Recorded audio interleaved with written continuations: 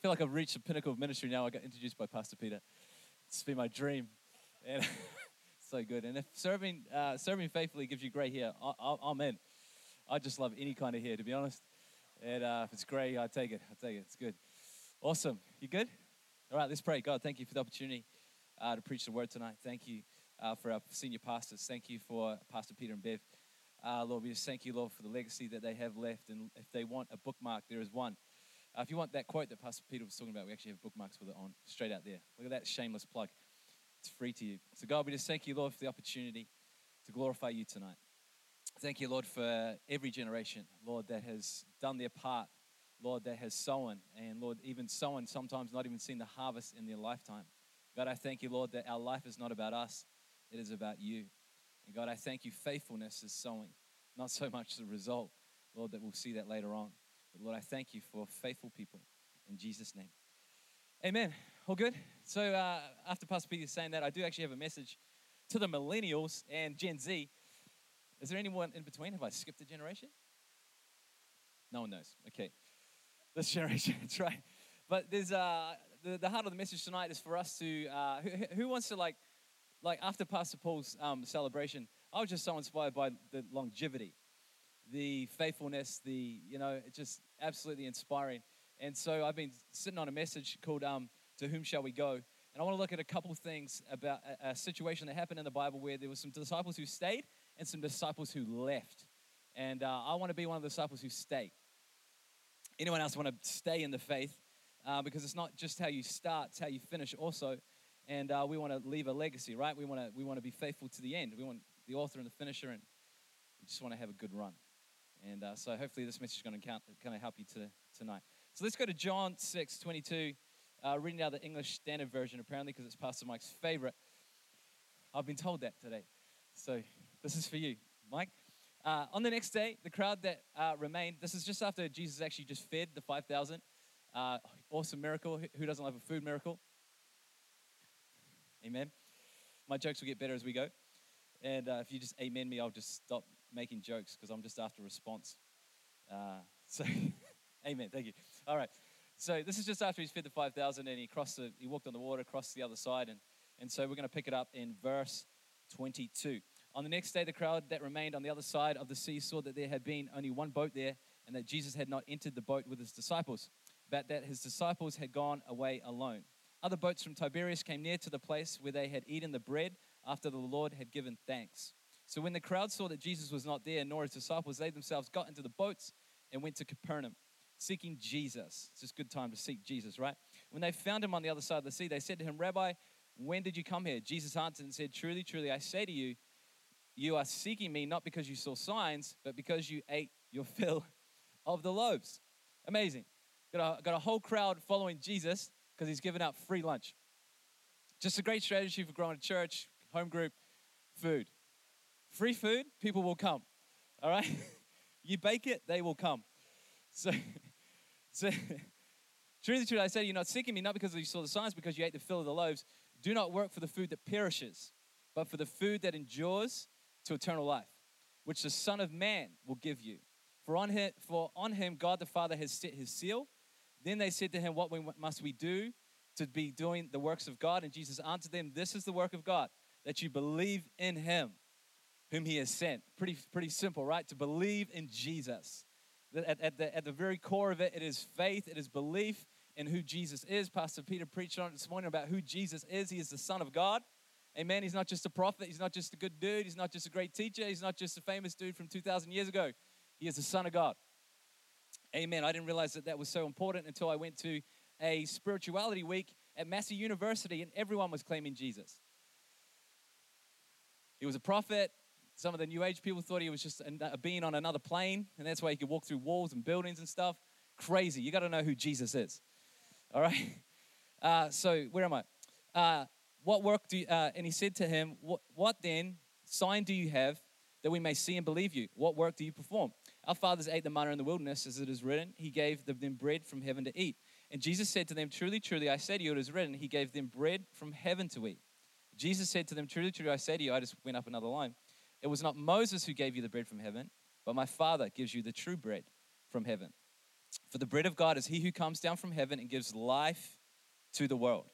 They said to him, Sir, give us this bread always. And Jesus said to them, I am the bread of life. Whoever comes to me shall not hunger. This is good news for you tonight. Whoever comes to me shall not hunger, and whoever believes in me shall never thirst. I know a lot of thirsty people around the world, right? But I said to you that you have seen me and yet not believe. All that the Father gives me will come to me, and whoever comes to me, I will never cast out. That's just great right there. It's amazing God's faithfulness, that even when we're faithless, he remains faithful because he cannot deny himself. For I have come down from heaven, not to do my own will, but the will of him who sent me. And this is the will of him who sent me, that I should lose nothing of all that he has given me, but raise it up on the last day. Hallelujah, resurrection life.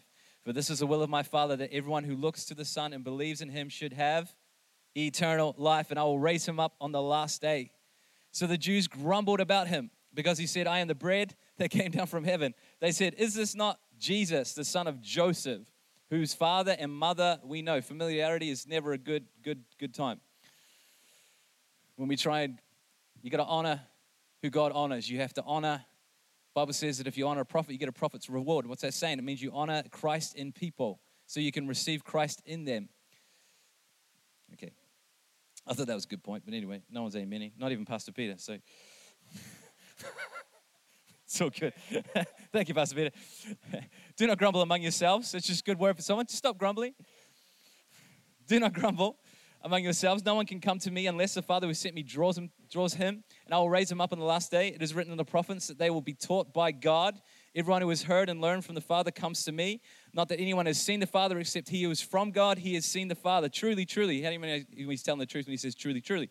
Truly, truly, I say to you, whoever believes has eternal life. I am the bread of life. Your fathers ate the manna in the wilderness and they died. This is the bread that comes down from heaven so that one may eat it and not die. And I am the living bread that came down from heaven.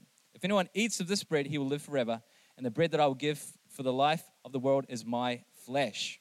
Come on, just Jesus on the cross. It's good news for us. The Jews then disputed among themselves, saying, how can this man give us his flesh to eat? So Jesus said to them, truly, truly, I say to you, unless you eat the flesh of the Son of Man and drink his blood, you have no life in you. Whoever feeds on my flesh and drinks on my blood has eternal life, and I will raise him up on the last day. For my flesh is true food, and my blood is true drink. Whoever feeds on my flesh and drinks on my blood abides in me, and I in him. As the living Father sent me, and I live because of the Father, so whoever feeds on me, there's a lot of partaking of Jesus right here, right? That's where the life is. It's some partaking of the body and the blood of Jesus. That's where the life is, because he is life. When we partake of life, we receive life. As the living Father sent me, I live because of the Father, so whoever feeds on me, he also will live because of me. This is the bread that came down from heaven, not like the bread your fathers ate and died. Whoever feeds on this bread will live forever. Jesus said these things in the synagogue as he taught in Capernaum. When many of the disciples heard it, they said, this is a hard saying. Who can listen to it?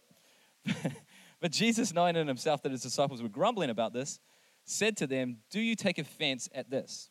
Then what if you were to see the Son of Man ascending to where he was before? It is the Spirit who gives life. The flesh is no help at all. The words that I have spoken to you are spirit and life. But there are some of you who do not believe. For Jesus knew from the beginning those who did not believe and who it was who would betray him. And he said, this is why I told you that no one can come to me unless it is granted him by the Father. After this, many of his disciples turned back and no longer walked with him. So Jesus said to the 12, do you want to go away also? Simon Peter answered, Lord, to whom shall we go? To whom shall we go? You have the words of eternal life, and we have believed and have come to know that you are the Holy One of God. Amen? That's all my scripture tonight, so we've got that out of the way. Everyone, believe, big, deep sigh of relief. Right here, we're seeing disciples leave because of a cultural, hard understanding. If you know anything about the Jewish culture and law, to drink the blood of anything was a no-no. To drink the blood of a human being is not cool. Cannibalism is not kosher. Let's just throw that out there. All right? There was no medium rare steaks getting around in Jerusalem. Everything is well done. There's no drinking of blood. And as I'm reading this, I'm looking at our culture today.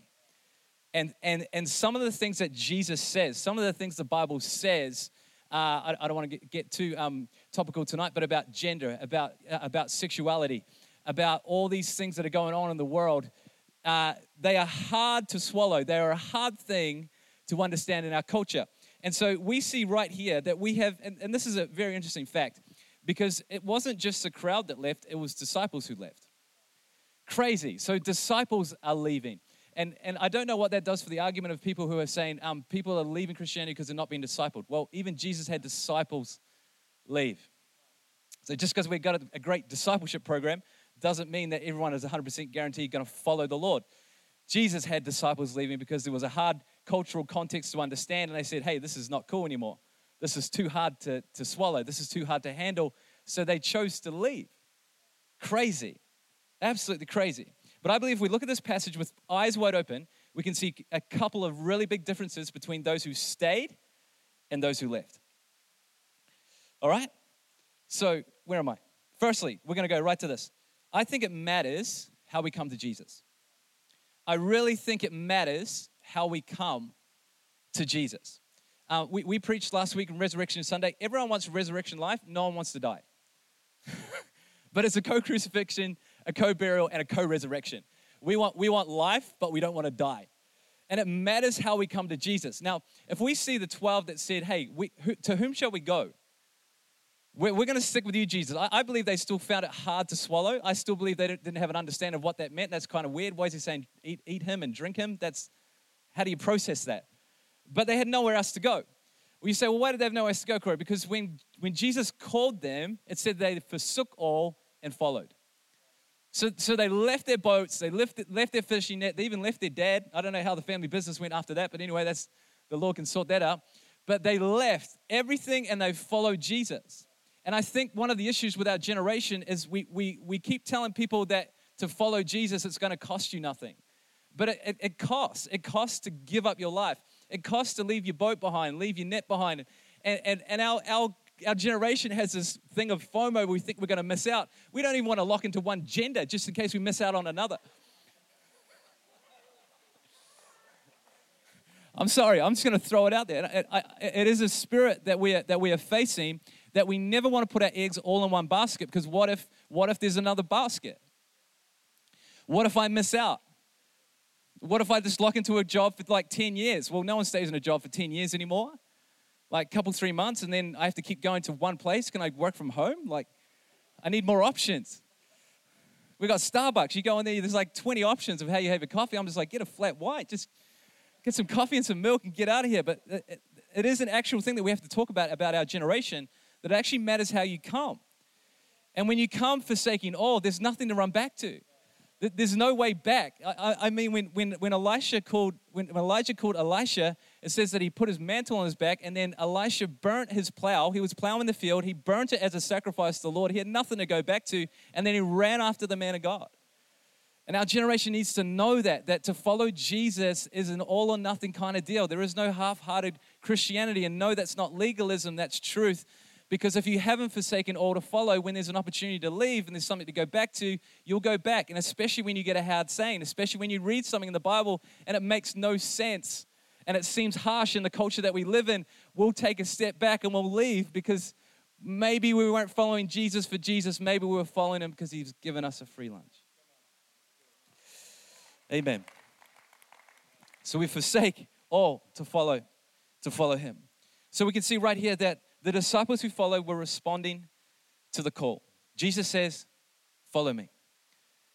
So just basic Christianity, you are responding to the call of Jesus Christ. There was a group of disciples who were responding to a popular people movement. Jesus had a crowd. He's doing cool things. This is awesome. I'm feeling it. The vibes are just right. They play music that I like. You know, the pastor wears a hat, all this amazing relative stuff. But there was disciples that answered a call, a personal call from the Lord. He said, follow me, and they forsook all and followed. And I find it interesting that Jesus didn't say, okay, guys, here's my PowerPoint, 10 benefits of following me. Here you go. Here's what's going to happen. And he puts up there, okay, so you're all going to be martyred. Who's signing up for that, right? We're going to be hungry. We're going to be spending some nights in the desert. We're going to get persecuted. He just says, follow me. And there's a follow. And I feel like our generation, we want to know everything first. We want to know, like, what does it mean? You know, we want to ask the question, why? And it sounds so good, but sometimes it's just like, you just need to believe and just go. As Pastor Peter says tonight, just get out of the boat and just go after it. I don't understand anything. Let's just go after the Lord. All right? That's how I've lived my life, and I'm 36 years old and I've made it this far. With just brute strength and ignorance. I love Jesus. It's good, right? So they followed. They followed him because they were responding to a call. I love that old hymn that says, I have decided to follow Jesus. No turning back. And I love this one line that says that none go with me, still I will follow. And I like to have those moments with the Lord. Okay, am I following because other people are following? Am I following because it was popular? I mean, Christianity is not popular in New Zealand anymore. Are we actually Christians? Do we love the Lord? Have we made a decision to follow Jesus? And it may cost us some workmates, and it may cost us the odd comment on Facebook. Talk about persecution, right? When someone puts an angry face on your status. Come on, millennials, we can do this. We can go through this. Imagine that, Pastor Peter. Imagine writing stories about our generation and these other people are going through all this hardship, and we were going through Facebook dislikes and comments and people deleting us and taking away our friend requests. And, oh man, woe is us. So there were people following Jesus for who he was. There were other people just following him just because he was just putting on a free lunch. It was good. I mean, we've got to make sure that when we're telling people about Jesus, that not everything's going to go well in your life. God will be with you. God will be faithful.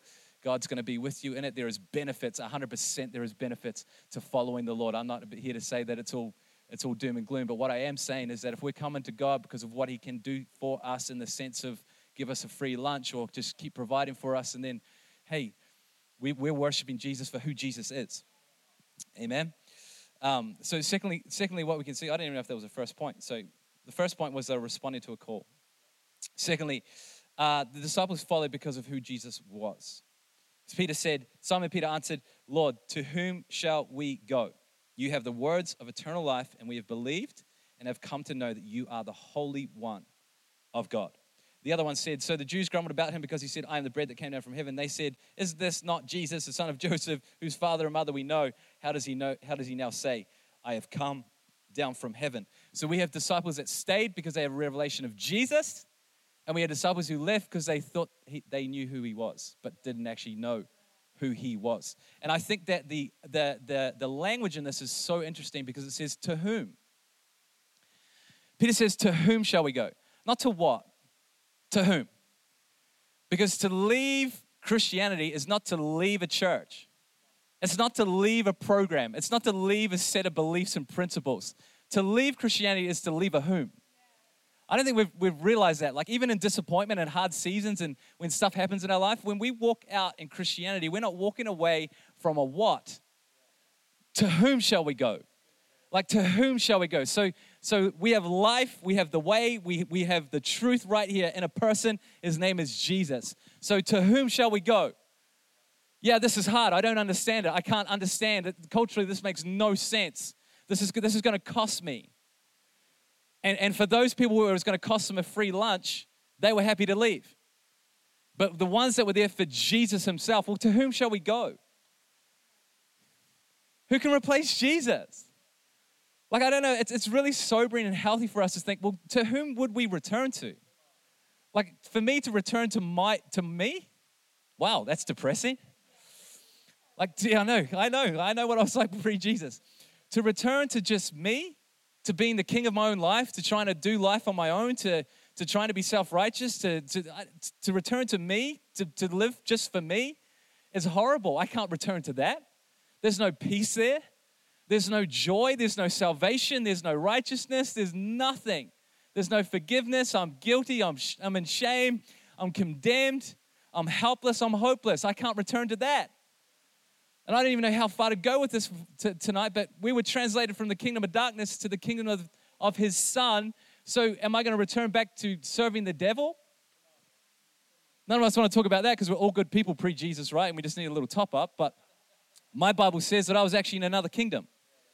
And I was actually presenting my body for unrighteousness. And I was actually fulfilling the plans of the devil on the earth. Was I consciously doing that? No, but I was a sinner. And the flesh and sin was manifesting through me. I was not serving Jesus. I was serving someone else. And we forgot about this in our Christianity. It's a whom. You're serving someone.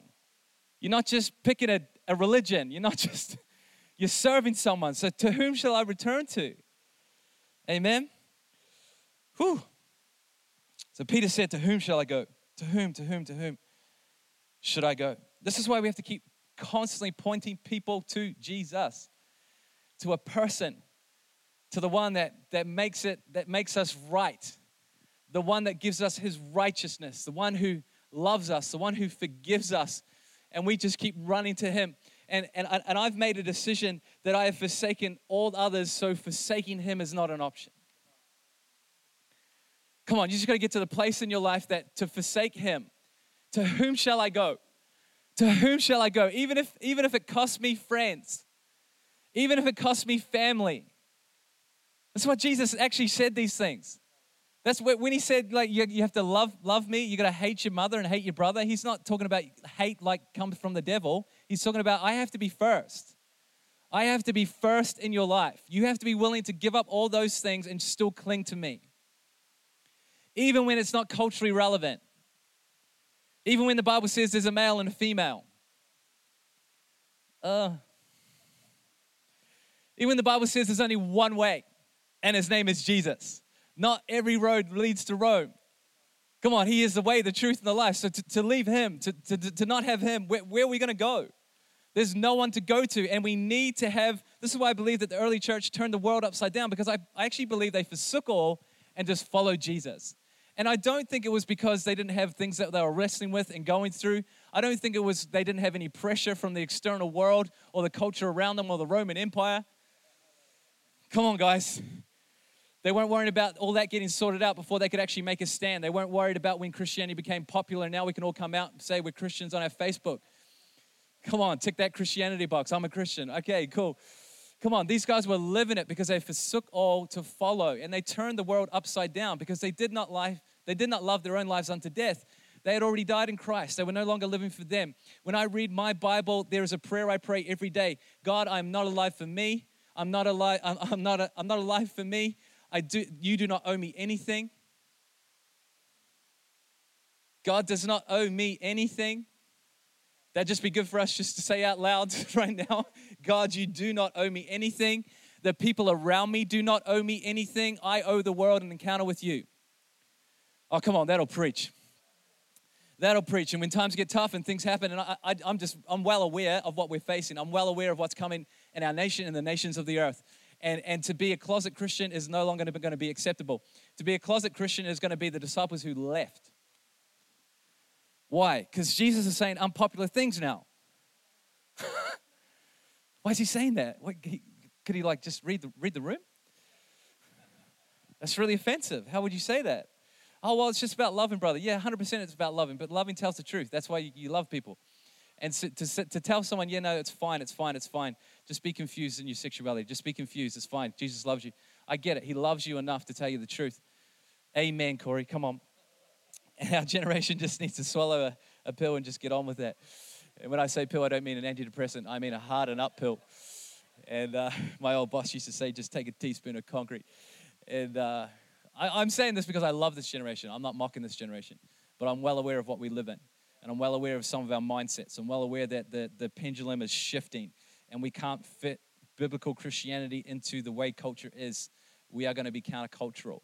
And so my concern, my heart is that, are we going to be able to stand? Are we going to be able to just actually stay with Jesus? Or are we going to forsake him and run back to I don't know what? And so it's just good for us to say, hey, I'm just in with Jesus. Like I'm just in with Jesus. And I love that Jesus he talks about us and the bride, and that's what a marriage is. Like I actually think that's the reason for our broken marriages. It's the reason for our broken families. It's the reason for our broken churches, is that we don't want to fully commit to one thing. And so the revolutionary idea for our generation is you have to fully commit to the Lord and forsake all others. Just like in your marriage, just like you give yourself to that one person.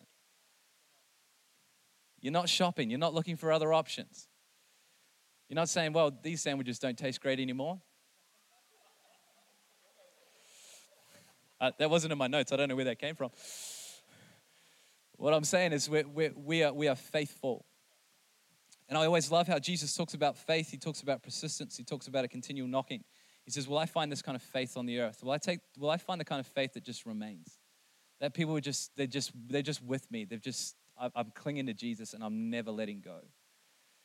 And I know it's easy to talk about this. And I do want to clarify tonight. Please don't have the immaturity to think that the people who are still around and are still being faithful to the Lord, it's because they've had nothing hard happen in their life.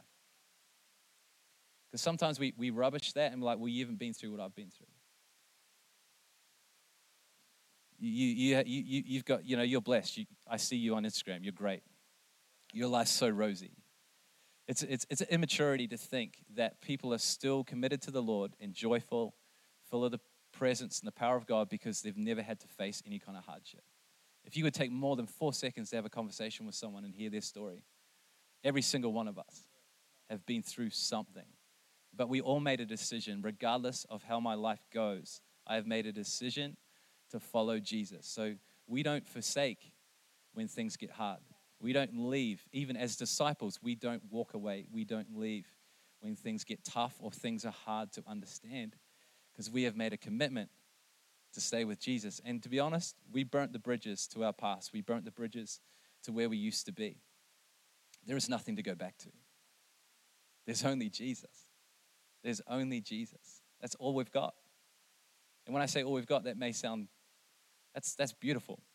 To have Jesus is amazing. He's everything we need. We sing the songs. I'm not sure if we believe it, but to have Jesus is to have everything. The Bible says that we have our completeness in him.